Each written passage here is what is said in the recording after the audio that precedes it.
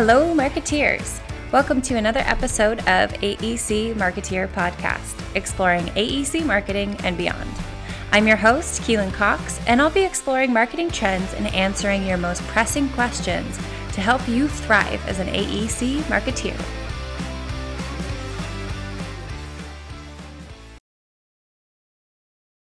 Today, we are very lucky to have Leanne Abraham with us. Leanne is the president of Premier Hire and has made it her life's work to positively impact and help leaders build environments that facilitate great work relationships that value and inspire people. Welcome, Leanne. Thank you. It's my pleasure to be here. For our listeners who aren't familiar with your work, could you explain what you do? Well, you did a great job of saying sort of why I do it. It's really so important to me and that people have great places to work and that people are great bosses. And so what I do to make that happen is I discovered that recruiting the right people is a very important part of that process and doing it well. So I really help companies get clear or leadership teams get clear on what they really need, who they need to fill a role, the kind of profile they need to fill that role.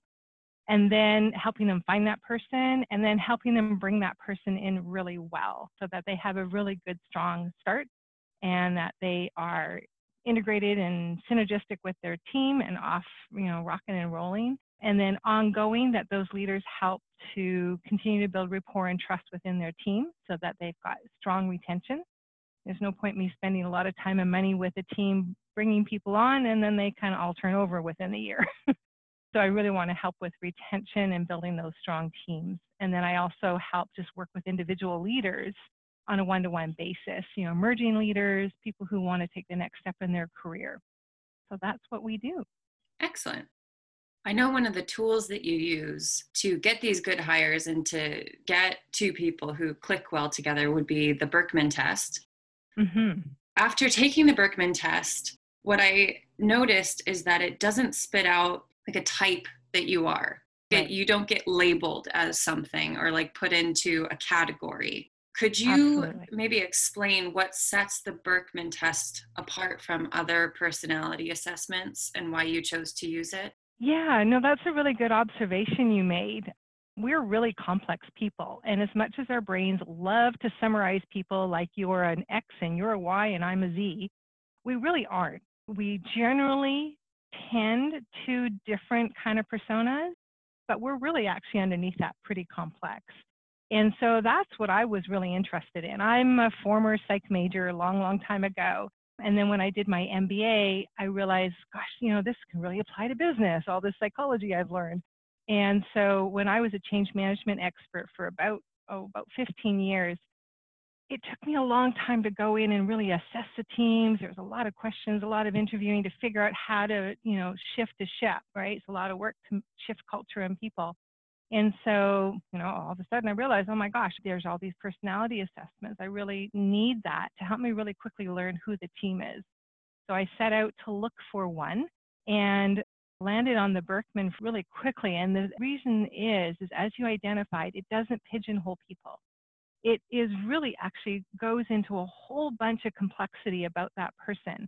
So it looks at your motivation. What are you interested in? It goes into understanding what your strengths are, how you like to do things. And then most importantly, it really digs into what are your expectations and needs. And then through research, we know that based on that, what is your potential stress behavior? So once we can understand that whole gamut of a person across actually 12 different measurements that kind of break it apart, but then we also look at all the overlaps and combinations, we can really help somebody significantly increase their awareness of themselves, of other people, and then how to more effectively manage both their relationship with that person, but also how to motivate and support that person. So it gives us this huge gamut of things we can work with. So that's why with one assessment, unlike my peers who were working with assessments, they'd have 3 or 4 or 5 different types of assessments to do different things with groups. With the Berkman, I can do hiring and selection. I can do team building, team development, executive coaching. I can work with high potential people and leadership development. I can help with stress management issues, career exploration, conflict resolution, and then general motivation and feedback, in PIPs and that type of thing. So it's super versatile. So I just do one assessment with people and then I can be with them for life, working out all these different things. The other thing that's really important, and of course, being a psych major, I was kind of obsessed about this part, is what is the reliability and validity? This is sort of the statistical criteria which assures us that this product is reliable, meaning that if we test and retest, we're going to get the same results, even over your lifetime, because there's fundamental things that are you are who you are, kind of locked in by about age 6 or 7 that don't really change. But there's other things that do shift, but they just shift, right? Relative to everything else, they stay the same. So we want to make sure there's test and retest reliability. We also want to make sure it's valid. So we want to make sure that what we think we're testing and what we think it's telling us is actually what it's telling us. And Birkman is just off the charts with those numbers. It is one of the top tools that shares that with about 2 others, but it has more versatility than the others. So there's my a little bit long of an answer. One of the things that I noticed also about the Birkman is the questions that it asks you to get to your answers have nothing to do with the actual feedback that you get. So there's no way of sort of projecting who you want to be onto the test. I've noticed a lot of tests, if you're trying to figure out what type of learner you are, it'll say, do you like charts? And you're like, of course. That's pretty clear what you're after, you know? Right. This, I remember going through mine and it was like, how did they figure out all this stuff about me? Because it's so spot on.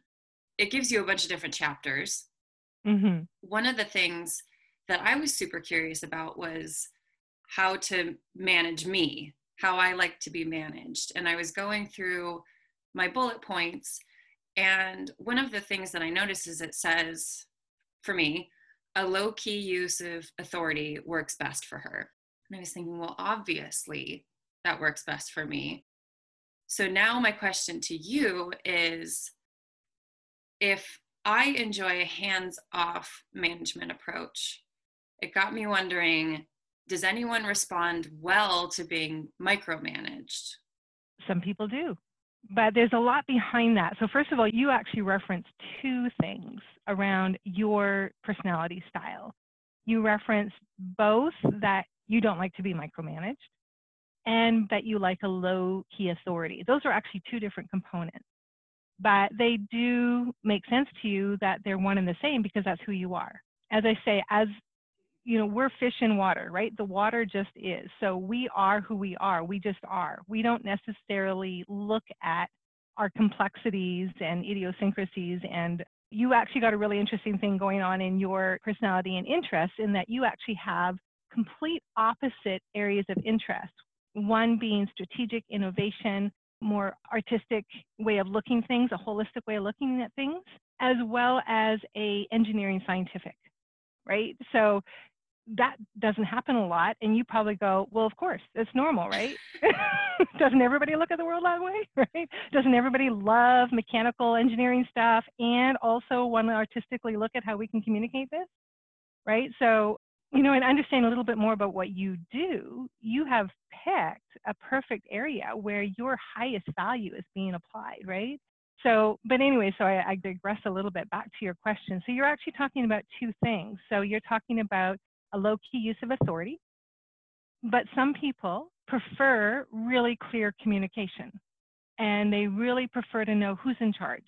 Just tell me what you want, let me know you're in charge, give me the confidence you know where the heck you're leading us, right? And I will follow and I will do as needed, right? I appreciate that. I like that. Just give me the marching orders and I'm going to do an awesome job, as long as I know you're sending us in the right direction and I can trust you. But you, on the other hand, are more just give me a general sense of where you want to go and I'll go there. I'll figure out the details, right? So there's a kind of a combination. Don't be authoritative with me, be more suggestive, delegative.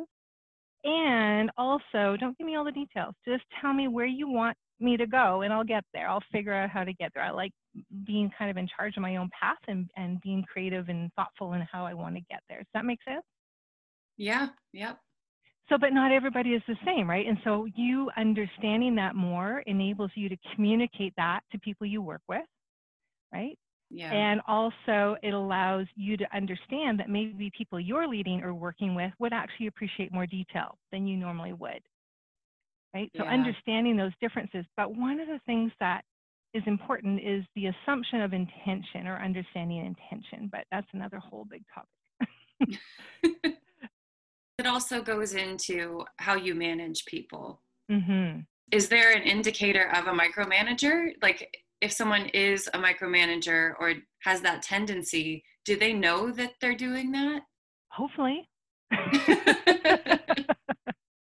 Yeah, so when I'm working with leaders and, helping them increase their self-awareness so they can actually make decisions on how they manage their so that they're utilizing the skills and strategies that are most effective for their teammates.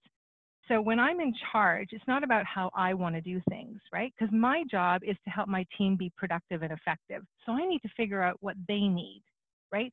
What do I need to help you be the best person you can be at your job, to be the most effective, to be that inspired, purposeful person who's just going to go all out to accomplish things?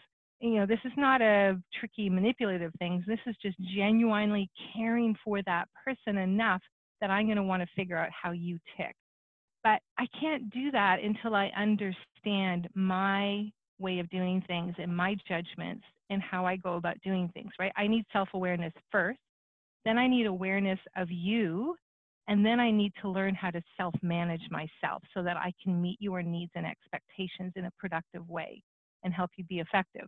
So with that general overview, then now let's go back to micromanaging. If I'm a manager, it's good for me to understand that maybe I'm a high knowledge expert. So what that means, there's some people who they really have to know how everything works before they can lead somebody in it. So if I'm stressed, I am more likely to micromanage you because I can't let it go, right? That I've got some control or stress issues going on and I can't let it go. And I'm going to kind of be that hovering manager, right? Making sure every little detail is taken care of, or really irritating the heck out of you, Keelan, because I'm giving you every piece of detail, Right. right? And you're just like, oh my God, I know, I got it. Let me just do it, right? Yeah. Let me just get this done. I don't need to hear any more. And so if we understand that about ourselves, then I can say to you is like, hey, look, I really like to super understand things before I feel like I can lead you. But I don't want to do that because I know you're good at this and I know you're going to add more creativity and innovation than probably I've even thought of. And I've got enough to take care of. So I really need to release you into this. But to help me, I would appreciate you feeding back to me really clearly and in lots of detail so I can actually learn this and understand this and just feel confident for my own insecurities and idiosyncrasies. So I'm taking ownership for it, right? I'm telling you what my intention is. My intention is to really release you and that I trust you and want you to go forward on this.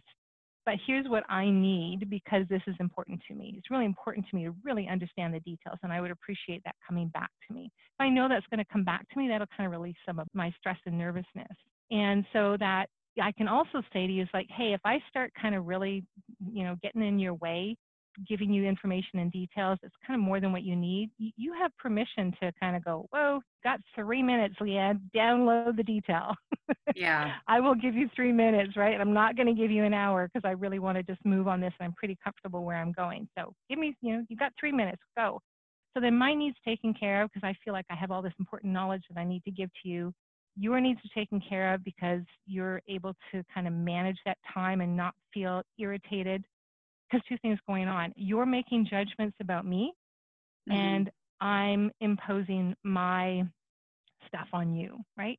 So Right. unless we talk about that and get clear on our intentions, there's all this unspoken stuff going on, and we're making incorrect assumptions and judgments. If I just keep spewing all the detailed knowledge that I have that I think you need to know, you're going to assume I don't trust you, I don't have confidence in you, I'm just really wanting to bore you to death and irritate you. You find it tedious to work with me because it just takes so long to get through a project. And then on the other hand, because you're going to have all that stuff going on and you're going to start exhibiting your stress behaviors, which is withdrawal, ignoring, so some maybe a little bit of passive aggressive behavior. And then now I'm going to draw conclusions on that. Well, oh, she doesn't like me. She's not interested in what I have to say. She doesn't respect me. So all this stuff starts going on. And before we know it, we're in conflict. Yeah. Or we're not communicating well, or we've now gone to our corners and now we're back talking about each other to our spouse or to our desk mate. And it just breaks down so fast, right? Whereas if we can really take ownership and learning about who we are, how we prefer to do things, and then communicating that to our team and being really intentional in that process, it's really amazing how the littlest differences can now become synergy, right? So there's the path here. Teams either go to synergy and incredible productivity where people love being in that team. I'm sure you've worked with teams where you just can't wait for the coffee part, right? Like, because I just love these people, right? They're awesome. We have fun together. I can't wait till we have a challenge to work on together, because it's just really awesome how we come together and learn how to build off of each other's strengths. So if we understand that you're really the visual artistic person, right? Like, you're the person who puts the final touches on a proposal and just makes it look fantastic, right? And then we know somebody else is really the editor, right? They really can go in and get things streamlined and concise and communicating really clearly. And then somebody else is really great at getting all the technical stuff and substantiating things. So we can really come together and be productive. Yeah. But if we don't, it doesn't take much for all of that to go into a negative cycle, that before we know it, we've got this team we're working with that, they're nice people and we like them, but Yeah. it's draining, right? And it's primarily because we are misunderstanding ourselves. Yeah. We're not communicating our intentions. We're not clear on what our issues are. And then we're also not learning about each other. And so we've got all these misunderstandings. Yeah. When you put it that way, there are so many different areas that I can see this applying to at work, not only with a direct manager, but also with the technical people that we work with as marketers. Yeah, definitely. So you have two really key business roles to play, which is recruiting and then mediating, for a lack of a better term. So knowing that you've recruited and mediated for both marketers and engineers, what do you see as our major personality differences or communication differences? And what would the engineers want us to know about them? And then what do we typically as marketers want engineers to know about us? That is a great question. There's a lot of areas, like, everybody's unique and everyone's got differences, but we can make some generalities between engineers and marketers, because for several areas, they're usually at opposite ends of the scale. And that can create misunderstandings and then just being irritated with each other.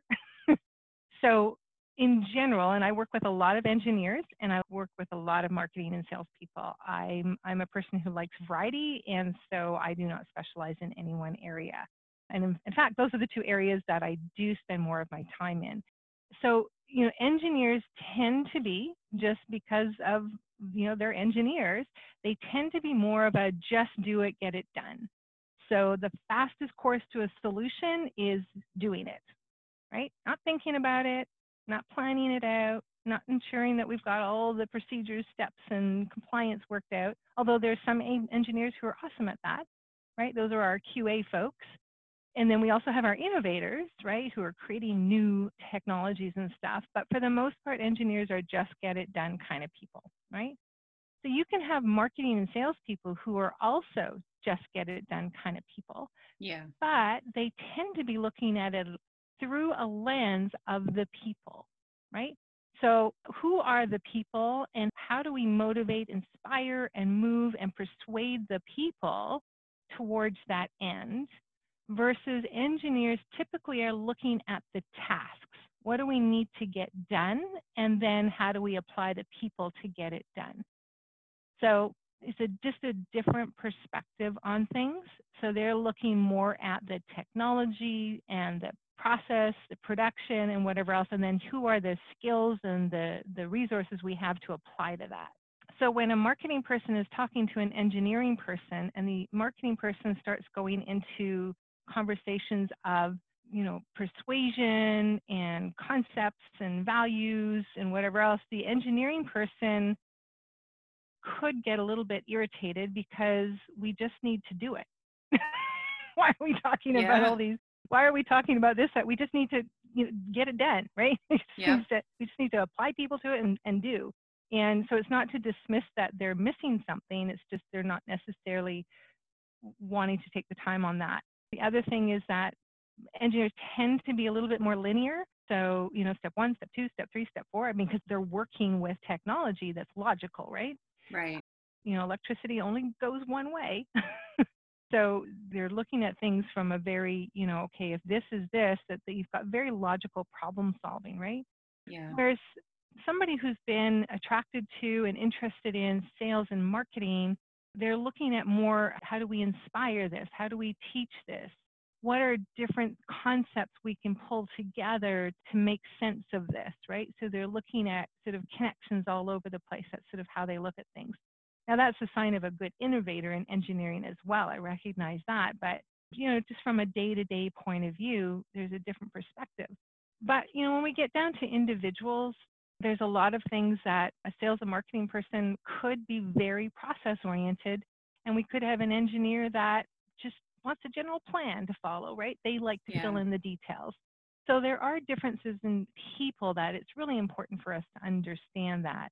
But the difference between a marketing and sales team and an engineering team can and has the opportunity to be tremendously synergistic, right? Because when we put opposites together that communicate well, we create a greater whole, right? Yeah. Whereas if they come together and just irritate the heck out of each other, we create friction. So I've seen both happen, right? I was with Accenture for a few years in Xerox, and we lived with that, right? We had our engineers and technicians, and we had sales and marketing. And it was just, some teams were amazing, and we created incredible things. Other teams, we launched products that were all about the technology, and nobody understood them, and nobody bought them. Right? Yeah. Right? The end user wasn't even thought about, right? It was just like, wow, this is amazing. We can do all these incredible things. We had this one product that, I was part of the launch team, and this whole engineering team had just done this amazing thing. Like, they were just way ahead of their time with regards to the flexibility of being able to copy and edit and paste a document with this cute little sort of almost desktop unit that just gave you this incredible flexibility. We didn't have desktop publishing then, right? So it was all being done in this desktop sort of printer, scanner, copier. This was like 25, 30 years ago, right? But they hadn't worked really well with marketing. And so as salespeople, we started doing field testing with it, and we just really struggled because we hadn't thought about the user applications and how to communicate this to the users. And within 6 months, the whole thing was scratched and taken off production line, and because we couldn't figure out how to sell it, right? So we just couldn't figure out how to fit that in and help the market. So engineering and sales and marketing have to work together, right? Because marketing and sales is looking at the user interface, the user perspective, the user experience, the values, and the end results, the end goals, what they want to accomplish, and then engineers figuring out how to make that work. That is the perfect summary of an engineering firm. Yeah, so it's really important that we put that out on the table and value that. This actually brings me perfectly into my next question, which is, I think that there's a perception when a company brings in someone like you that it has to be this full company overhaul. And that's not the case. So could you shed some light on that misconception? Yeah, that's a really good comment, because it really is actually very simple. And I've worked with companies that have transformed their culture just by implementing very, very simple stuff, 20 minutes every other meeting. So the issue of, that misunderstanding, which leads to conflict, which leads to creating enemies within the organization, it's all about as you say, respect. It really is. That word respect is huge. And by learning about each other and sharing ourselves with the other person, and then gaining agreement and of how we're going to work together and how I can help you be more productive and vice versa, we just build this level of respect. And in doing so, we begin to trust each other. Because if I'm there to support you and you experience me as genuinely caring for you and caring for what is important to you, you begin to trust me. Some people extend trust right away, and then you lose it, and it's really tough to get back. Other people take more time to build trust. And it really is, we can't really generally say, engineers are faster at trust and marketers are faster at trust. In general, marketing salespeople are faster to extend trust, and in general, engineering people take some longer to build trust. So there's a difference. But by focusing on really simple steps of learning about each other and learning and agreeing on ways to better work together, we build that respect, we start building trust. And then if things go wrong, well, guess what? We've got a platform. We've already had conversations about difficult things like, how do I communicate? What's the biggest mistake you can make with me? How do I prefer to get information from you? And vice versa. If we've already been having those conversations, then when things go wrong, we will extend what I like to summarize as grace. So if you mess up and I'm really annoyed or irritated by what you've done, I can now say to you, hey, Keelan, when you did that, remember we talked about that, like last month, how I really appreciate getting the detail and you didn't give me enough detail. Like you kind of left out some really important things. And that really made it hard for me to finish this project, and I wasted a lot of time. And now I've discovered you actually had that information. So, that's kind of frustrating. But because I like and trust you, I'm going to give you grace in that. I know it wasn't your intention to make my life miserable, right? I know it wasn't your intention to withhold that detail. You didn't need that detail, so you just didn't think about it. So now you have an opportunity to say, oh my gosh, Leanne, I'm so sorry. I wasn't even thinking that was really important to you. Next time, I will really make sure that I get you enough detail. And if you don't think I've given you enough detail, or if you think I might know something that I've forgotten about, please ask. Right? Like I'm here to help you. I'm here to make sure that your job is as easy as possible. So let's do better next time. Yeah. Right? How much better is that? And if all those little, it's all these little micro things, right? That's all it is. It's not this great big, we're all going to do our personality assessments, and then we're all going to do workshops, and then we're all going to spend hours in a room together, which engineers would be pulling their hair out about, right? No, it's the little micro stuff. And that's why I love, like the tool that you did is the stop guessing tool. That's just one of our tools. It's all based on the Berkman, right? But we just really simplified it, right? We made it super, super simple, plain everyday language, no charts, no graphs, no reports to read, right? Just simple sharing of information, like how to communicate with me. Here's 3 ways to communicate best with me. And then we talk about it. And we only take 10, 15 minutes to talk about it. Because again, we don't want to bore the people who are just like, oh my God, I don't like doing this stuff. But we need to make it small and manageable, bite size. Yeah. And it makes a huge difference. I've seen so many incredible changes in teams in just a month. It almost seems also, because it's so bite-sized, that it would be a really good tool for like a mentor protege situation. Oh yeah, definitely. Just because it's these points. Tool. Yeah. One of the things I love about this tool is it really helps managers or coaches or mentors be really good at what they do without any training. Yeah, that makes sense. Because you don't have to get to know the person for a few years. Right. To figure out all this stuff about how someone acts under stress, which I like the way it phrases that this is how you act under stress, not these are like the pros and cons of Keelan, Mm-hmm. It's like, if you're stressed out, here's how you're going to act, which then helped me say, okay, I am acting this way. This isn't some horrible personality trait that I have. It's how I'm responding to a stressor. Yeah. Like for you to understand that when somebody is coming across as authoritative, it doesn't necessarily mean they're being aggressive. Some people are just naturally authoritative in how they speak. And so for you to go, oh, okay. So normally I might react to that, right? And just think they're being really authoritative and go into my stress behavior, which is to be either withdraw or be passive aggressive. For you to say, oh, yeah, they're just kind of a naturally authoritative person, and I'm not going to take that personally, because we're going to talk about that. Yeah. I actually have a scenario for you that I think happens quite frequently, especially in this industry. So we'll have a proposal and we are just about done, right? It might be like 24 hours before the due date. And, you know, in every single group of people that I work with, there's always that one person that wants to do like a complete overhaul of the document 24 hours before it's due, and will do whatever it takes. Like they will get a PDF editor, they will bypass you. And it's typically the engineers that are sort of higher up on the chain. Yeah. And it drives us marketing people insane.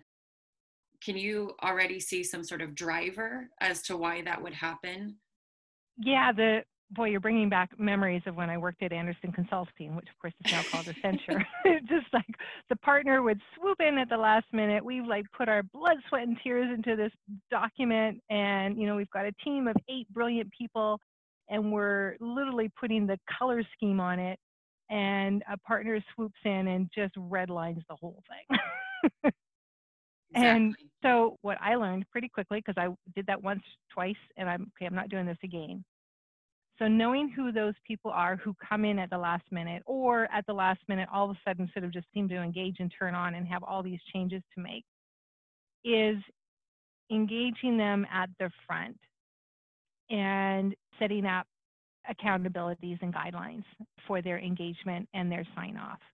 So I think actually that can be solved more on a process thing, but in order to get that person to commit to that, right? In order for them to actually read the proposal when you need them to read it versus waiting to the last minute, because it really is easier to edit a final product.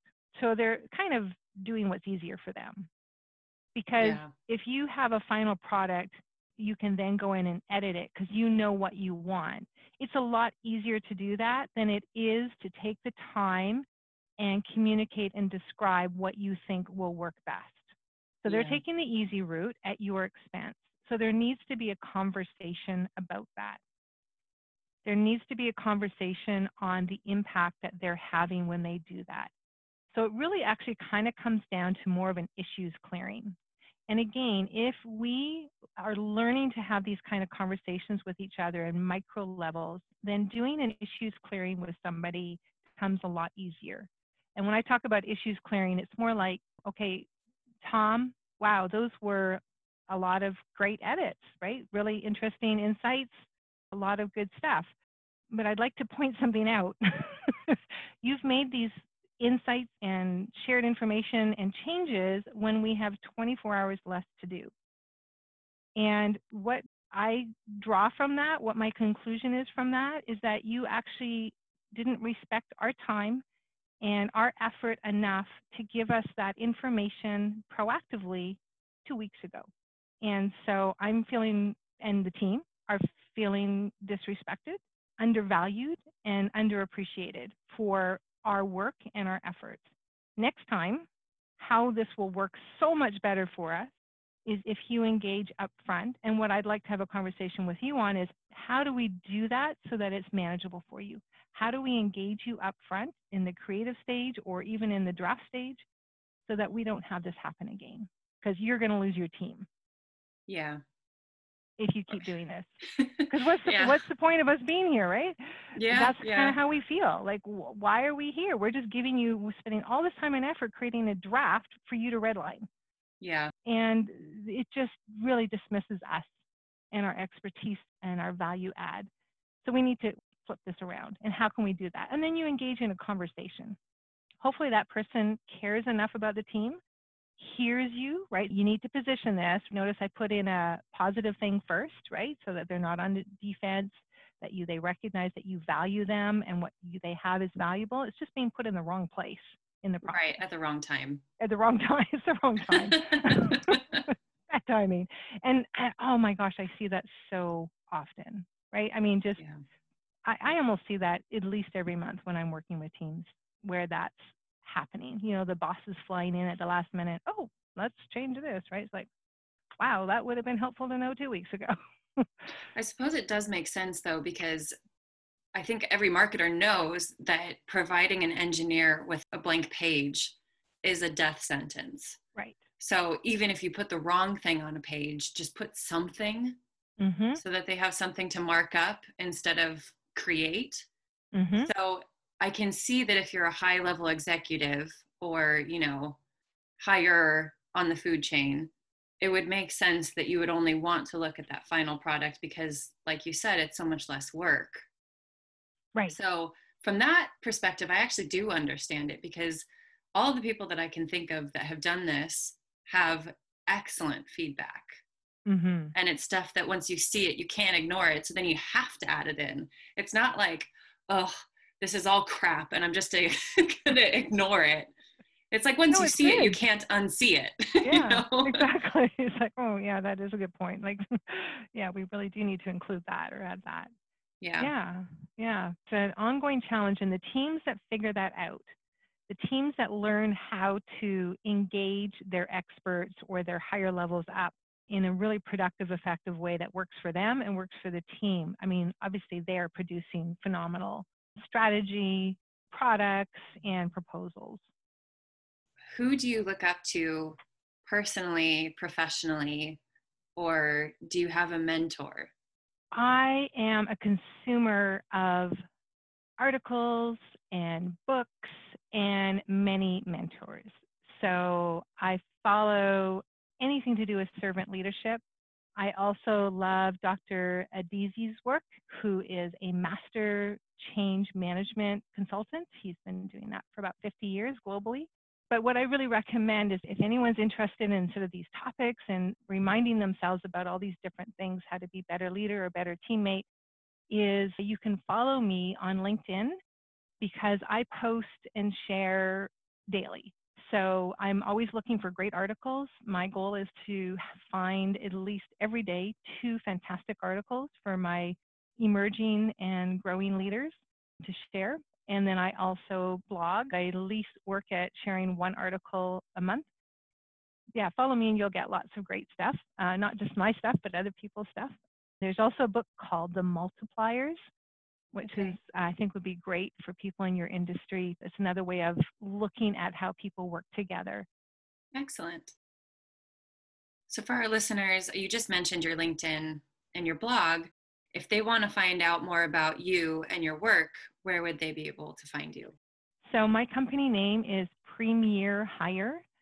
So Premier with an E at the end, so like the premiere of a movie, and Premier Hire and Hire, HIRE.com. And then you can find me quickly on LinkedIn. You can find me on Facebook and Twitter. Very cool. And I will link that in the show notes as well. Yeah, and I wanted to offer to your listeners as well, if they're keen on doing the stop guessing tool like you did, because as you see, as you've discovered, there's just an incredible amount of information there, and it's a great tool. For your listeners, if they want to email me, I will give them $30 off the tool, which makes it only $129. I mean, it's really amazing. For $129, you get this incredible insight into yourself and how you perceive and experience others. But it's normally $159, and I have a corporate discount. You normally have to buy large amounts of packages, but for your listeners, if they want to just email me, then I can send them a coupon code so that they get $30 off. Well, excellent. Thank you so much.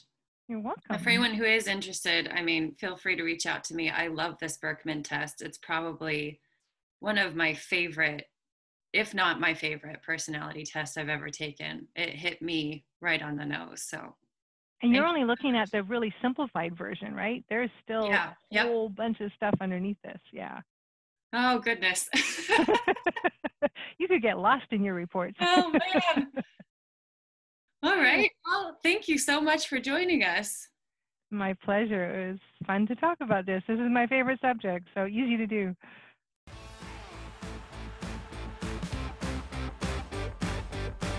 I'd just like to say one more thank you to Leanne for taking the time to talk to me and us about the Birkman assessment. If you are interested in taking Leanne up on her offer, her email will be in the show notes. Next week, we have on an extraordinary guest, Danielle Gray, and she will talk to us about her new program called Safe Space. So as always, if you haven't subscribed yet, please do so you don't miss an episode. New episodes are released every Wednesday. Chat soon.